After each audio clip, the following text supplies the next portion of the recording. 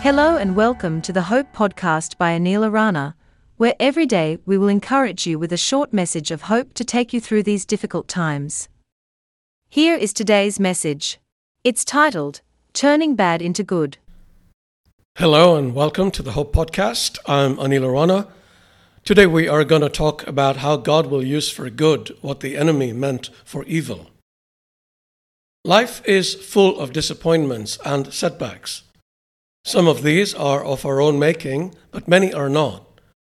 When we are unfairly laid off at work, when a lover walks out of a relationship without reason, when we are cheated in a business deal, when we are betrayed by someone we trusted, we are often left broken and miserable. We can become angry and bitter, resentful and hating, but this serves no purpose. It only corrupts our soul. It is far better to fix our eyes on God and trust in Him. He is not unmindful of what has happened, and He will ensure He renders justice.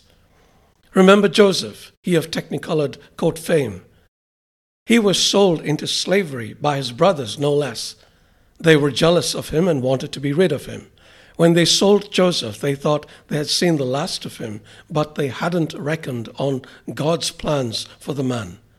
Despite numerous setbacks, including time spent in a prison cell, Joseph eventually ended up sitting at the right hand of Pharaoh, the ruler of Egypt.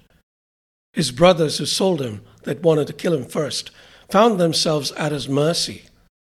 However, being the man of God that he was, Joseph was merciful, not vindictive.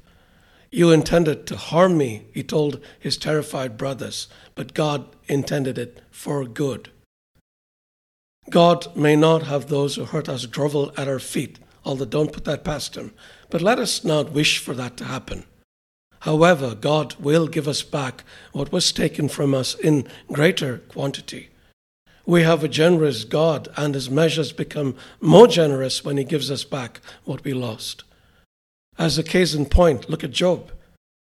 Immensely blessed by God to begin with, he ended up losing everything he had. But his philosophy was sound. "Naked I came from my mother's womb, and naked I will depart," he declared. "The Lord gave, and the Lord has taken away. May the name of the Lord be praised." Job believed nothing belonged to him. It was all God's, including the people in his life, so God was free to do as He wished with them. But do you know how his story ends? Scripture says the Lord restored his fortunes and gave him twice as much as he had before. All his brothers and sisters and everyone who had known him before came and ate with him in his house. The Lord blessed the latter part of Job's life more than the former part. So don't be discouraged when the enemy takes away something from you.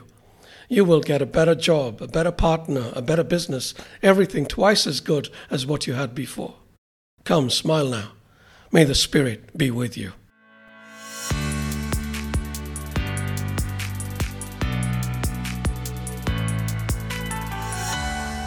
Thank you for listening to the Hope Podcast.